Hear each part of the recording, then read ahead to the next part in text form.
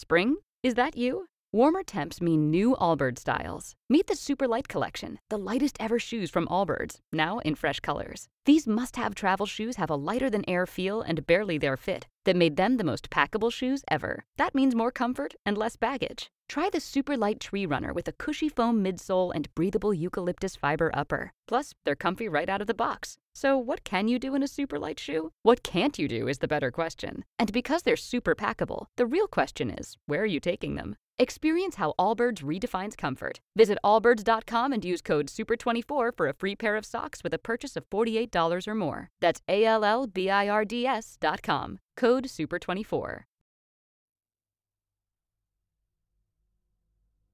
I worked as a police dispatcher for 9 years of my life. It's a career that takes a level of mental fortitude that I don't think many possess. I used to hate saying stuff like that. Always thought it sounded so pretentious. But the truth is, it takes a special type of person to be willing to voluntarily listen to some of the things we have to hear every single day. Don't get me wrong. The job wasn't always grim, and it even had its decent moments. I've got enough decently funny prank 911 call stories to last me several lifetimes. Though the reality of the job was usually far darker. I understood that though, and felt that I was more than equipped to deal with anything the job could throw at me. I was right for a while. For years I had answered every call, always able to keep a steady head despite being faced with some horrific situations. My confidence in my ability to handle the job unwavering. Until the final call I ever took as a police dispatcher. I glanced at the time displayed at the corner of my computer screen. 11:43. I yawned, leaning backward in my chair and arms extended as I stretched back. I'd been at my desk since 3 in the afternoon, answering calls and dispatching officers as they were needed, which wasn't even very often in this town. I lived in a little port town in Washington, about an hour or so out of Seattle, and though we weren't without our fair share of crime, our phones never rang off the hook, which meant a lot of free time for me. I was always okay with that. As soul-wrenching as many of my calls could be, moments of respite were always more than welcome. A notification on my screen caught my attention, and in an instant, I returned to my seat, headset on. 911, what is your emergency? I spoke into my headset as automatically as any line repeated hundreds or thousands of times can be spoken. For a moment, the line was only dead silent before I heard a reply. I need policemen. I think somebody's in my house. A child whispered from the other line. I felt the smallest of knots beginning to form in my stomach. I shifted in my seat. Do you know your address? I asked, adopting a firm but lighter tone in response to the caller's age. I heard shuffling and heavy breathing from the other end, followed by a faint, "Wait." The caller returned and whispered their address. She was a little girl by the sounds of her voice, and she sounded scared. Good job. What about your phone number? The process repeated, and I quickly relayed her information to dispatched officers. Her address was on the edge of town, a little out of the way, and I understood that it may be a while before help arrived. I shuffled aside, not wanting to vocalize my worry as I received an estimated arrival time. Is there an adult with you in the house? I continued. No. The little girl replied breathlessly, and I could hear the anxiety rising in her voice as she spoke. My mom works late, and my sister, There was a pause, followed by an audible sniffle. She's camping with their friends and... Somewhere on her end of the line there was a crash, then a scream. My heart dropped. Are you still there? Are you all right? There was a repetitive thumping sound followed by a slam of the door. I'm here. The little girl spoke breathlessly into the phone. "Are you all right?" I repeated the question. "Yes," was all she replied, barely above a whisper. Her tone worried me. She sounded more than afraid. Sad. No, disturbed was the proper word for it. Then she began to cry. Not as quiet as you would expect given in her situation, but a deep, helpless sob that made my heart sink.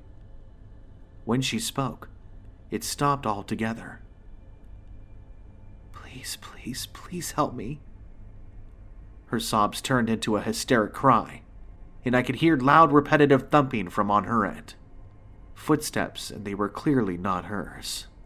They were heavy, far too heavy to be a little girl's. Without warning, a shrill cry, like the sound of a microphone feedback, rang through my headsets.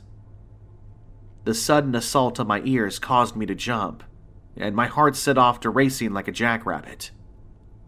I fought the instinct to throw my headset off and instead clenched my eyes shut as the noise faded as suddenly as it had came. "I saw it," she sputtered through sobs.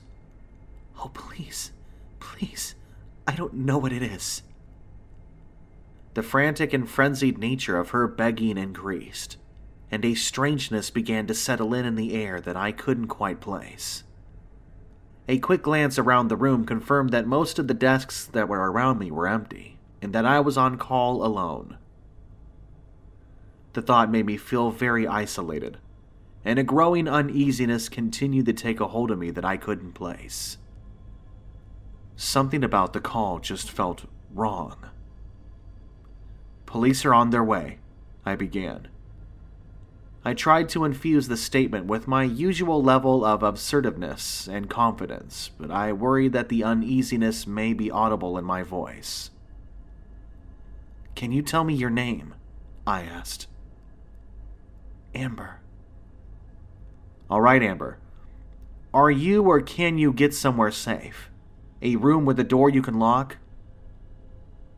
"I'm in my room," she said through sniffles, and it was obvious that she had been crying profusely. I locked the door." "Good. I'm going to stay with you on the line. Is there anywhere for you to hide?" The sound of footsteps grew in the background as her voice lowered to a whimper. "I think under the bed." Everybody in your crew identifies as either Big Mac Burger, McNuggets, or McCrispy Sandwich.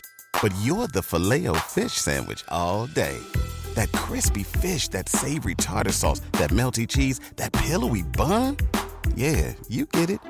Every time. And if you love the Filet-O-Fish, right now you can catch two of the classics you love for just $6. Limited time only. Price and participation may vary. Cannot be combined with any other offer. Single item at regular price. Ba-da-ba-ba-ba. She whimpered. "Okay, is there..." I paused, thinking over my words before continuing. "Anything you could use to protect yourself?" There was a silence on her end for a moment, followed by a hushed, "Yes." As she dropped the phone, I assumed to get a weapon. The clamor from within the house had grown closer to the phone, and the piercing, ringing sound had returned. I was almost certain that there had to be something wrong with my headset or with Amber's phone, and the sound grew to an almost unbearable extent, matching only by deafening thuds from somewhere on the phone. It sounded too close. I could feel the hairs begin to rise on the back of my neck, and the ominous sense of fear began to give way to an unexpected fear. The urge to look over my own shoulder grew hard to fight, as the persistent thudding sound grew louder, nearer.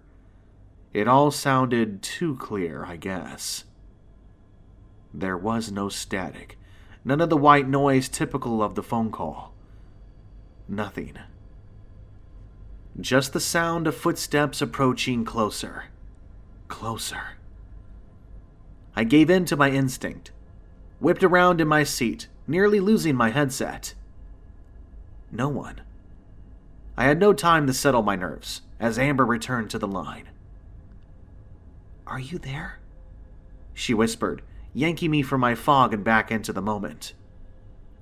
Yes, I replied. I struggled to shake off my fears. Something was very wrong with this situation. Despite my worries, I shifted my attention back to Amber. There isn't any weapon, the girl muttered, but I have something. There was a pause. Okay, what do you have? I asked, realizing my prompt was necessary. A rabbit. A pink rabbit, she said. And even over the phone, I could hear a little embarrassment. My dad gave her to me when I was little. He said she would keep me safe. I didn't know what to say for a moment, but didn't want to miss a beat. He was right, I said, as encouragingly as I could. Everyone knows pink bunnies are great protection. Can you go back under...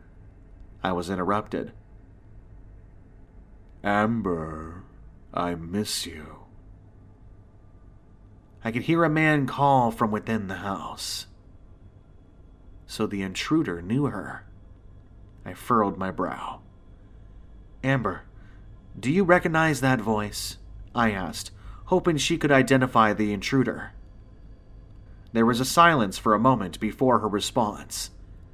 It sounds like my dad. Why does it sound like my dad? I blinked. What do you mean? That's my dad's voice. Why does it have my dad's voice? I didn't know how to respond to that. Hell, I didn't know what to think. Had his voice? Before I could ask what she meant, we were interrupted by a sound. The thing we heard had taken me years to try to understand. I've come to believe it was that things laugh. At the time, though, we couldn't know. It was the sound of metal crunching in a car accident as it met flesh, a wet, grinding shriek that shook me to my core.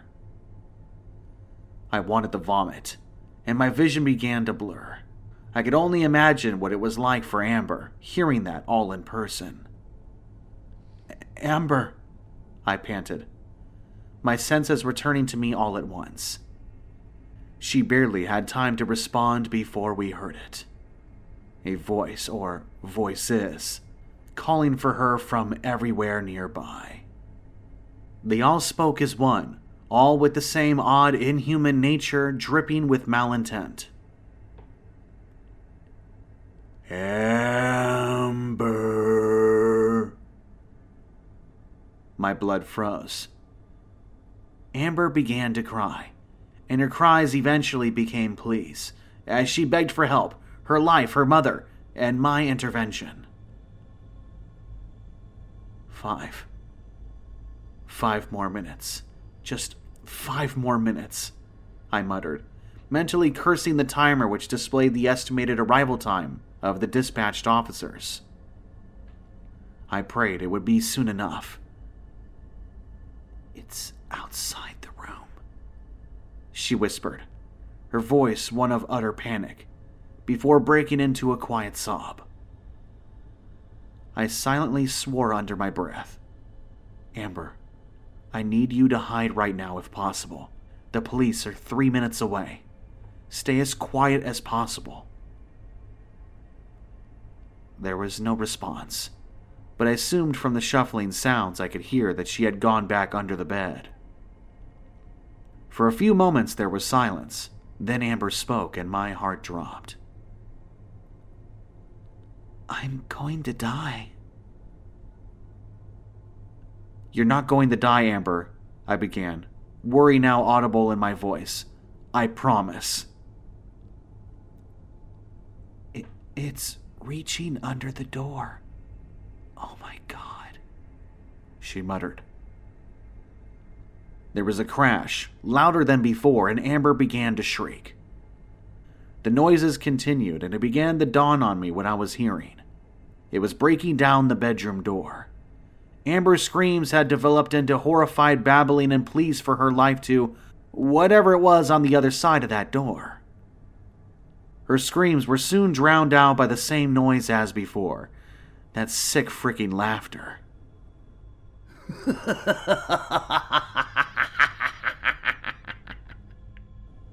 "What are you?" Amber shrieked, loud enough to make my ears ring. "Please, what are you?" "What are you?" it mocked, in a voice that was some sick parody of Amber's. Panic gripped me as I glanced back at the corner of the monitor displaying the dispatched unit's arrival time. 1 minute 36 seconds. Please, God, let it be soon enough. "Amber, are you there?" I called. "Amber?" As suddenly as it had started, everything went silent. Somewhere in the distance, I heard sirens. "I hear them, Amber. Officers are a minute away." Silence. My heart began to sink. "Amber, are you there?" I could hear something shifting, breathing. I think it's gone," Amber said. A surge of relief rolling through me, and I let out a sigh and leaned back into my chair. 27 seconds on the dispatch read, and the sirens in the background grew louder. "You did very well, Amber. Police are almost there. You did really well." I couldn't think of what else to say. I had never had a call like this, and something about all of it felt so strange. Something Amber had said beginning to ring in my mind. "What are you?" "Amber," I began, "what did you see?" I was met with silence. "Amber." Amber began to laugh.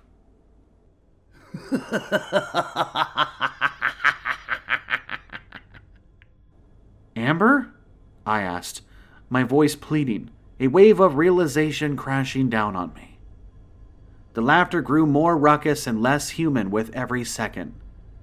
Somewhere in the background there was a knocking sound. They had finally arrived. Too late. I asked the only thing I could think at the moment. "Why?" The laughter stopped abruptly as the thing on the phone spoke. "It was fun." There was a click, and the line went dead. The house was empty when the officers arrived. No signs of forced entry anywhere except the door to Amber's bedroom, the bottom of which was torn away by something, leaving a wide space to crawl beneath. And Amber, or what was left of her, decorated the room. Whatever had been there left nothing behind to identify it, only carnage. The case was never officially closed, and everyone had their theories as to what happened that day, ranging from serial killers to a bear attack, and everything in between. The call was never made public, not my decision, but not one I necessarily complained about either. I never wanted to hear that recording again. I put in my 2 weeks' notice that same night, though I never returned to work after that day. I had been content to try and forget about that call. As crazy as it may sound, I was content trying to forget about Amber, to forget whatever I had spoken to on that phone. But I don't think it's done with me. Last night I dreamed, or had thought I was dreaming, the sounds of footsteps running all throughout my house, as something screeched and laughed and mocked me just outside my bedroom door. I stayed in my bed long into the morning despite the sounds having stopped, paralyzed by a mixture of fear and confusion, until eventually I convinced myself to leave the bed. I crossed the room, cursing every creak in the floor made under my weight. I lowered myself to the ground, holding my breath as I peered under my bedroom door. There was something there, but it wasn't moving. I mustered up the little bravery I had left and rose to my feet, my eyes shut tight and a prayer on my lips. I pulled open my bedroom door slightly and stuck my head out just enough to see what laid outside. I stifled a gasp, and tears flooded my eyes as I bent over to pick up the object. Placed right outside my door was a little pink bunny covered in dark stains. From somewhere within the darkness just beyond the bedroom door, Amber's laughter echoed.